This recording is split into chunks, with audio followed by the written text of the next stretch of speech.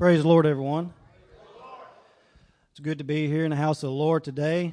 I thank you for your attention. Today, I want to say first off that Lord been dealing with me on this, and I struggled with it because I don't want to bore people, but the Lord's Word is true. And I don't want it to feel like it's overkill for anybody. I don't want it to feel like you're not included. But, I pray and study, and I really try to seek the Lord and do His will for what He would have me to say, because it's His Word, it's His guidelines, and I want to do His will for sure. So, I definitely feel like it's a word from the Lord. And Brother Bobby just walked all over it this morning in Sunday school.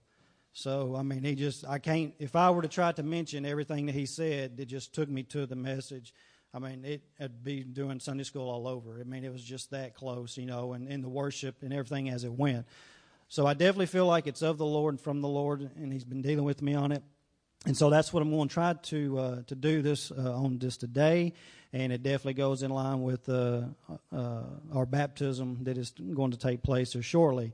So the scripture text that I'm going to start out reading is one we all know, familiar with, and it is Acts 2:38. And most of you probably don't have to look, but that is where we begin this morning. And it reads like this here. And it says, "Then Peter said to them, 'Repent, and let every one of you be baptized in the name of Jesus Christ for the remission of sins, and ye shall receive the gift,'" everybody say gift, "of the Holy Spirit." You shall receive the gift of the Holy Spirit. From there, we're going to turn to Luke 24 and 47. And with Acts 2:38, it was Peter telling them what they must do to be saved. It was telling them, giving them the instructions set forth by God of the new plan, if you will, to be taking place. And the reason for that is what we're going to read in Luke 24 and 47. And this is Jesus speaking here. He says, "And that repentance and remission of sins should be preached in His name to all nations, beginning in Jerusalem." And he's referring to the name of Jesus. That is the name of His repentance and forgiveness of sins should be preached in, is that name of Jesus. So let us pray this morning. Lord, we thank and praise You for this day, Lord, and this service we've had thus far. And right now, Lord Jesus, as we begin to minister Your word, that is the truth, I ask for Your understanding to come out of my mouth, Lord, for I truly honor Your word. And I just give You praise and glory for it. Let it go forth to an understanding of Your people, Lord Jesus, right now in Your name. Hallelujah, hallelujah, amen. Praise the name of the Lord. Praise the name of the Lord. You can be seated. So, praise the name of the Lord. Let me collect myself. Thank You, Jesus. Thank You, Jesus. Praise the name of the Lord. So this morning, I might have gave the clue away by that first scripture, but we will be talking about the plan of salvation.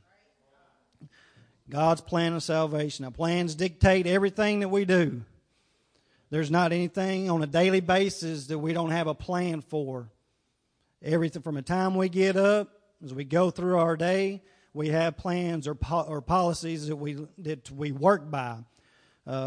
There's certain ways we, as human beings, like to do things. We have at work, you have policies that your employer, guidelines that they expect you to go by, procedures they expect you to go by, that you don't have a choice. It's their plan, it's their policy, and you adhere to it, or you pay the consequences, right? I know I joke with guys in my work because men enjoy definitely having their own way of doing things. Just as human nature men, right? We just enjoy we think we're right. Our plan works and nobody else's does. Because when I'm working the dock and I'm moving freight up and down the dock, and we like to say it's freight 101, just basic. Pick it up with a forklift, move it on down. But never fails. You'll be working according to your plan or what you're thinking, and never fails. Somebody else is going to stop and say, "Why are you doing it that way?" You know, and why are you doing it that way? You need to do it this way. There's somebody else that got a different plan, a different way of doing things. But I'm here to tell you today that there's one plan, there's one way that cannot be changed. It can't be altered in any way because it comes from God, and that's the plan of salvation. It's a plan of salvation. It's set forth by God that it can't be changed, it can't be interrupted, and you have to adhere to it, or you'll have to answer to God for that when it's just His choosing to come back. It's just that simple. There's no other way. It's just that simple. It's God's plan. It's not man's plan, and we definitely don't want to be following man's plan. We're wound out in the boonies somewhere. But it is God's plan. Jesus fulfilled the law of Moses by His death and resurrection. That's what He came to earth for, was to fulfill the law of Moses, and we're now under grace. And we want to read Romans chapter 6 and verse 14. Romans 6 and 14 says, "For sin shall not have dominion over you, for you are not under law, but under grace." So Jesus had fulfilled the law of Moses. We are now under grace. That is how our salvation comes by us, through the grace of Jesus. When we go to Him and tell Him that we're sorry for our sins, for our wrongdoing that we have done, we are under that grace. It's not under the law of Moses that they had in that day.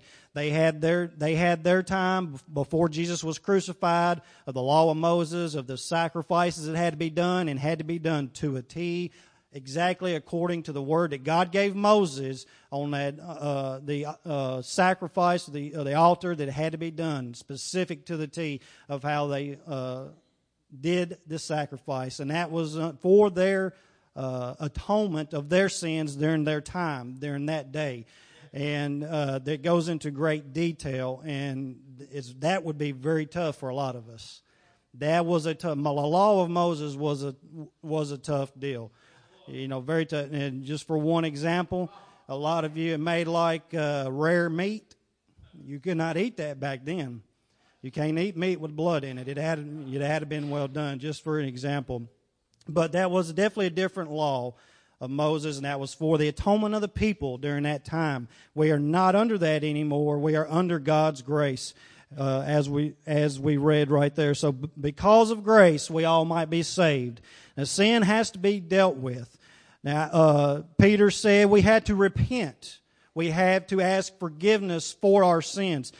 Because sins start with Adam, and so because of him, we have to answer for that, because it transpired over time, starting with Adam, and we have to answer for it unless we're covered by the blood of Jesus. And sin is not a sickness. Sin is not a feeling. It is like a sickness that's inside of you. You can't help it. It's not your choice. When you were born, it was there. So you have to address that sin that was in you from a time of your birth. From a time of your birth, you have to address that. You know, most sicknesses can be eradicated by doctors through their treatment or through their help. You can get rid of it. Some may have survived cancer.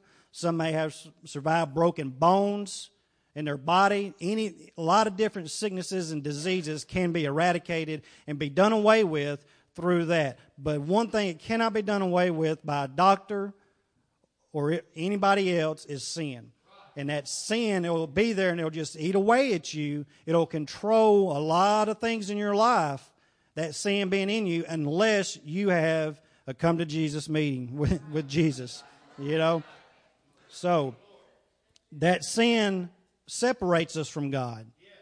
It becomes in between you and God, and as long as that is in you, you're not going to have that closeness with God. You have to answer for that sin and ask Him to rid it out of your life through the process of our plan of salvation of repenting.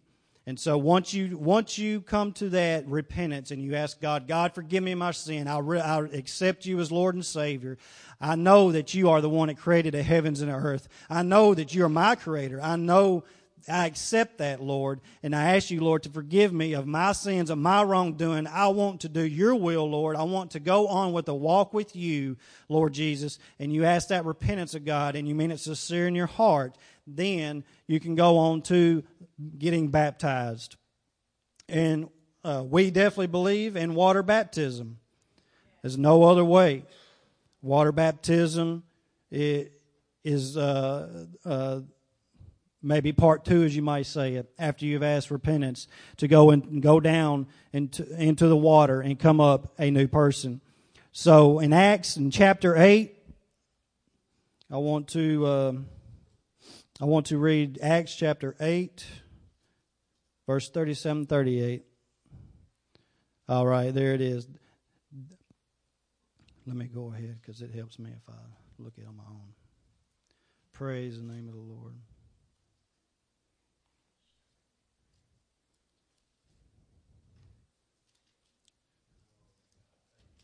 Praise the name of Jesus. Acts 8:37. Then Philip said, "If you believe with all your heart, you may." And he answered and said, "I believe that Jesus Christ is the Son of God." So he commanded the chariot to stand still, and both Philip and the eunuch went down into the water, and he baptized him. So what this is referring to right here is when Philip was traveling, and he witnessed to the Ethiopian treasurer. This Ethiopian treasurer was with the king. The queen of the Ethiopians. He had charge of the treasury there, and he was there reading. This is according to earlier in the scripture.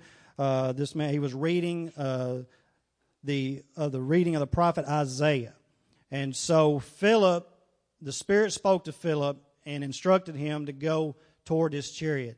So the Spirit already knew that this man was reading the word, and he had a hard time understanding, and that was Philip was there to help him understand it and understand it. So when this man, this eunuch, he accepted the Lord Jesus, and he said, "What must I do?"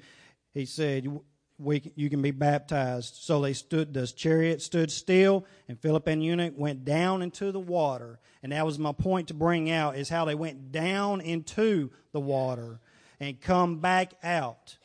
That's what's important and essential, is going down into the water. It's not just a little bit of a sprinkle or pouring a bucket on your head. Ain't no ice water challenge. It is going down into the water and coming back up completely in holy submersion of that water. Now there's a good reason for this process of being baptized. And in Romans chapter 6, we're going to read 1 through 8. Romans 6, 1 through 8. This is a really good reason why baptism is so important. And it begins reading like this. "What shall we say then? Shall we continue in sin that grace may abound? Certainly not. How shall we who died in sin live any longer in it? Or do you not know that as many of us as were baptized into Christ Jesus were baptized unto his death? Therefore we were buried with him through baptism into death, that just as Christ was raised from the dead by the glory of the Father, even so we should walk in newness of life."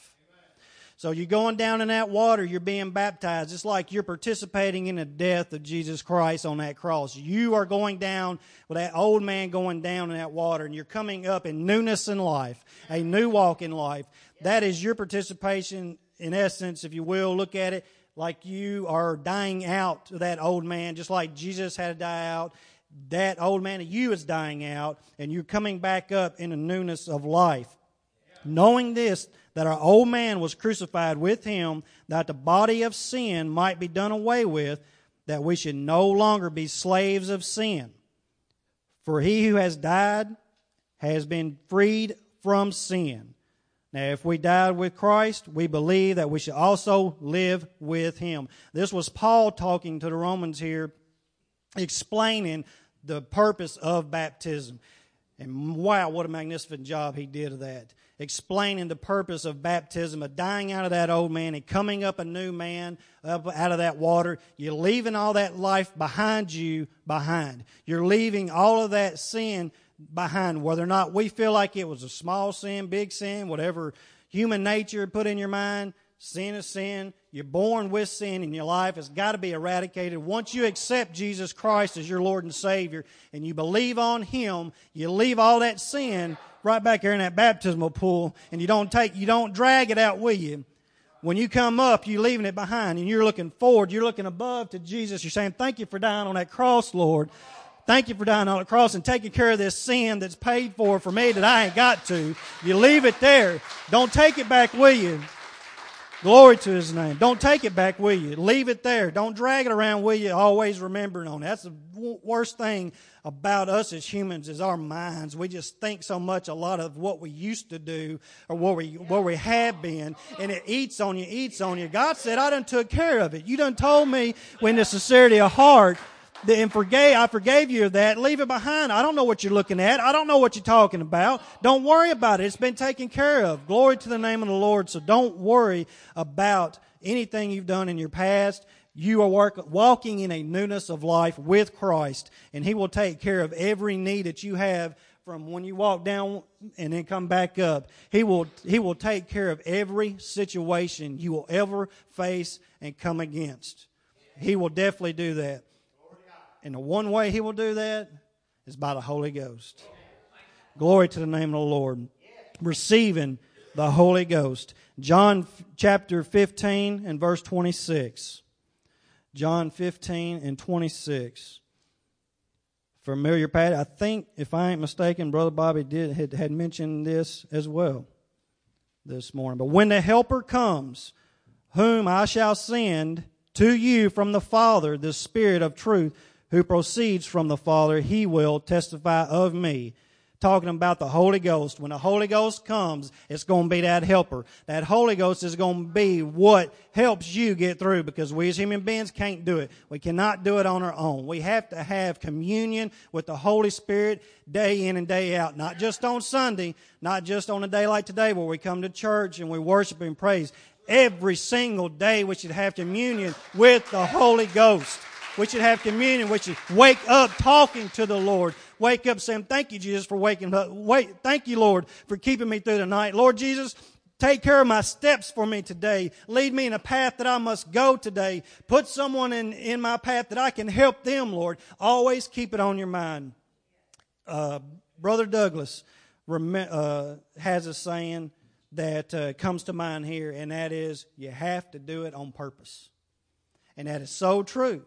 You have to do it on purpose. You have to wake up thinking of God on purpose, because human nature and flesh will pull you away from that. It will pull you away. It doesn't want you to think that. So from the time if you're a person that turns on a TV from when you get up, or if you turn on a radio, if you ain't turning it on something that's good for you, good for your spirit, good worship music or something, there's going to be something that's going to deter you. And an example in my life is I had to get away from watching the evening news. It aggravated me, made me so upset. I did probably more fussing than I did listening, but I found that it was consuming me by watching it. You know, it was just, it's like, okay, I got to turn it on tonight, see what kind of craziness they're talking about tonight. Because, I didn't believe in a lot of what they were saying, but it was something that was distracting me from what I should have been focusing on. So I had to just turn it up and you know what? I just accepted. They ain't telling me the whole truth. They're definitely not going to tell me things I want to hear. I don't know where the good news is in there, so I want to pick up the good news of the Lord Jesus and get the good news from that. Glory to the name of the Lord. The good news of the Bible, when you read the Bible and ask for understanding, you'll get some good news out of that. You're thinking, wow, Bible times was a long time ago. We all understand that.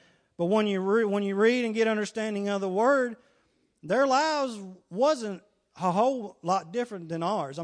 Technology has changed, but they still went through things that we go through. They still did. They still did. So receiving of the Holy Ghost is that helper that we need to ensure our good daily walk with Christ.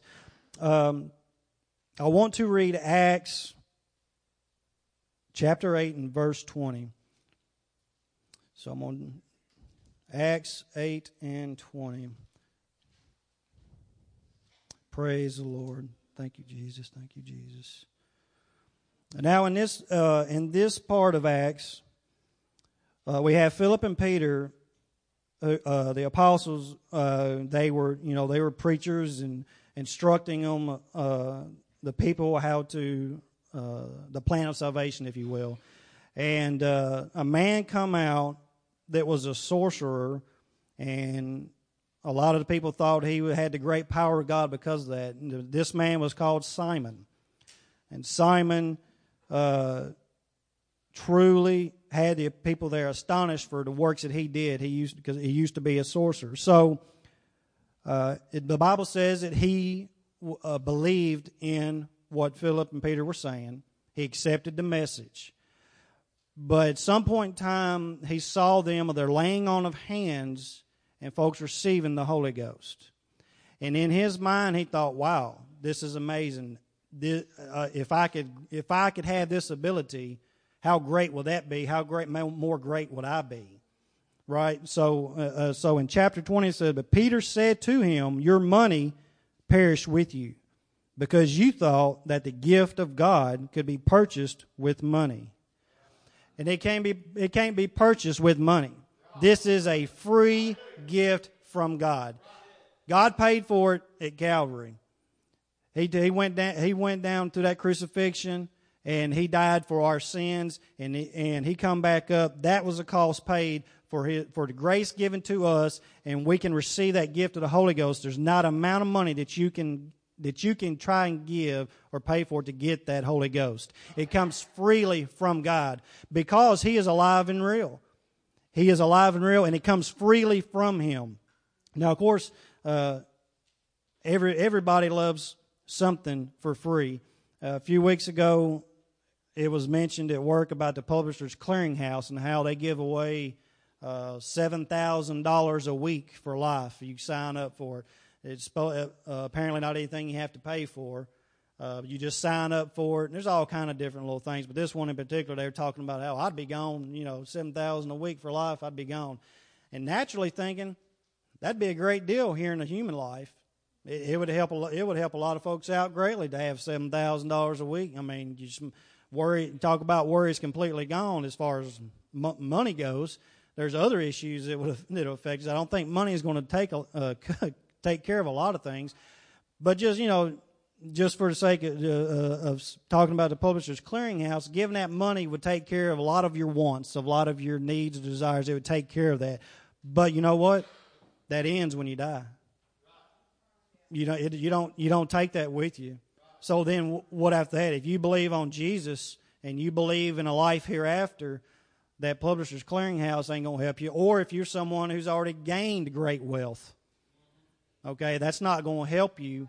Once you're gone, that's it. You don't have anything to carry you through unless you have accepted Jesus Christ as your Lord and Savior. Unless you have acknowledged Him in your life. And if you have, that is what will carry you through. That Holy Ghost is what will pick you up and carry you into glory. Glory to the name of Jesus. Praise the name of the Lord. When I think about the free gift of eternal life, I thought about a movie we watched called Bedtime Stories. And they were standing there and they was looking at I think it was a Lamborghini or some fancy, expensive luxury car. And there was Adam Sandler in there, and I forget who the other guy was. But anyway, Adam Sandler, he was expecting that car because he had a dream or something about it. And he says, this other character that was in there, he was standing there. He said, "You're going to give me that car, ain't you?" And he's like, and this is just a character just standing there on the street. He wasn't nobody special. But Adam Sandler, he just thought, in his character and in his portrayal, he thought, "Oh, I'm going to get that car." And he said, "For free?" And that part of that stuff me I always get. So anytime I hear for free, I always go for free. So if anybody's ever seen a movie, you know where I'm coming from. If not, that's just me. So anytime I hear that, I say for free. Yes, this is for free, the free gift of eternal life from Christ Lord, our Savior. So I wanted to read also in Romans chapter 6 and 23, a very familiar passage that everyone knows. For the wages of sin is death, but the gift of God is eternal life in Christ Jesus our Lord. There it is again. The gift of God is eternal life in Christ Jesus our Lord. By accepting Him as your Savior, by going down in that water and coming back up and walking in a newness of life, you can have, and receiving that gift of the Holy Ghost that will help you in your walk, you can have eternal life. That, like the first part of that scripture says, though, the wages of sin is death. If you want to stay away from that death corruption, ask God into your life. Ask God to come into your heart and ask Him forgiveness of your sins and go down into the water baptism a little bit deeper and come back up a new person. Glory to the name of the Lord. There is danger, church, in not accepting this free gift. There is a real danger in not accepting this free gift of grace today. And we're going to read that in John 12 and 48. John 12 and 48. My little helper notes that I put in my Bible always slip out, and that's what takes me a minute to change. Praise the name of the Lord. But there is a danger in not accepting, because Christ is real, whether or not all hear the Word of God, whether or not all accept it and believe it. There's too much things that's happened and transpired to know that God's real. I mean, He's real. He's real as real can be, and regardless if we accept it or not, He will come again. And so in John 12 and 48, one more page. John 12:4, it reads like this: He who rejects me, O Lord, and does not receive my words, has that which judges him. Everybody knows Jesus He's the judge. He's the ultimate judge. Not us as human beings. God is the ultimate judge. The word that I have spoken will judge him in the last day. Last time I checked, this looks like this is the word of God right here.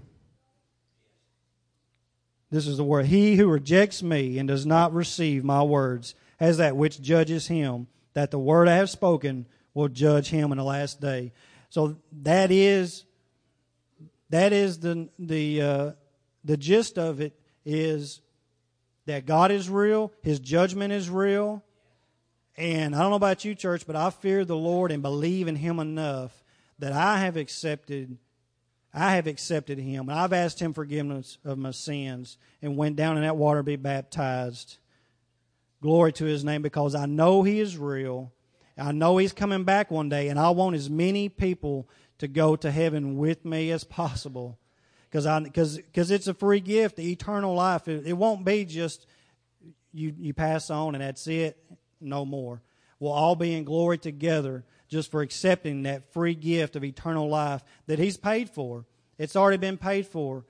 We don't have to worry about trying to come up with some kind of monetary amount or living some kind of life that is unlivable. It's all livable through Christ. It's so livable through Christ. So I praise the name of the Lord today. I thank you for your attention. I definitely hope and pray that I have brought it forth in a manner that is understanding to you this morning, because God's Word is real, it's true, and it's not going to be changed. My plans may change on a daily basis. It did just Friday night. There was apparently some accident on the interstate. So my normal plan of going straight up 24 West got changed. I went on 41A. So my plan may change from day to day, but there's one plan I can't change. I can't leave out one part of what I read. It was a Bible. Then Peter said, repent, be baptized, every one of you, in the name of Jesus Christ for the remission of your sins, and ye shall receive the gift of the Holy Ghost. Thank you for your attention today.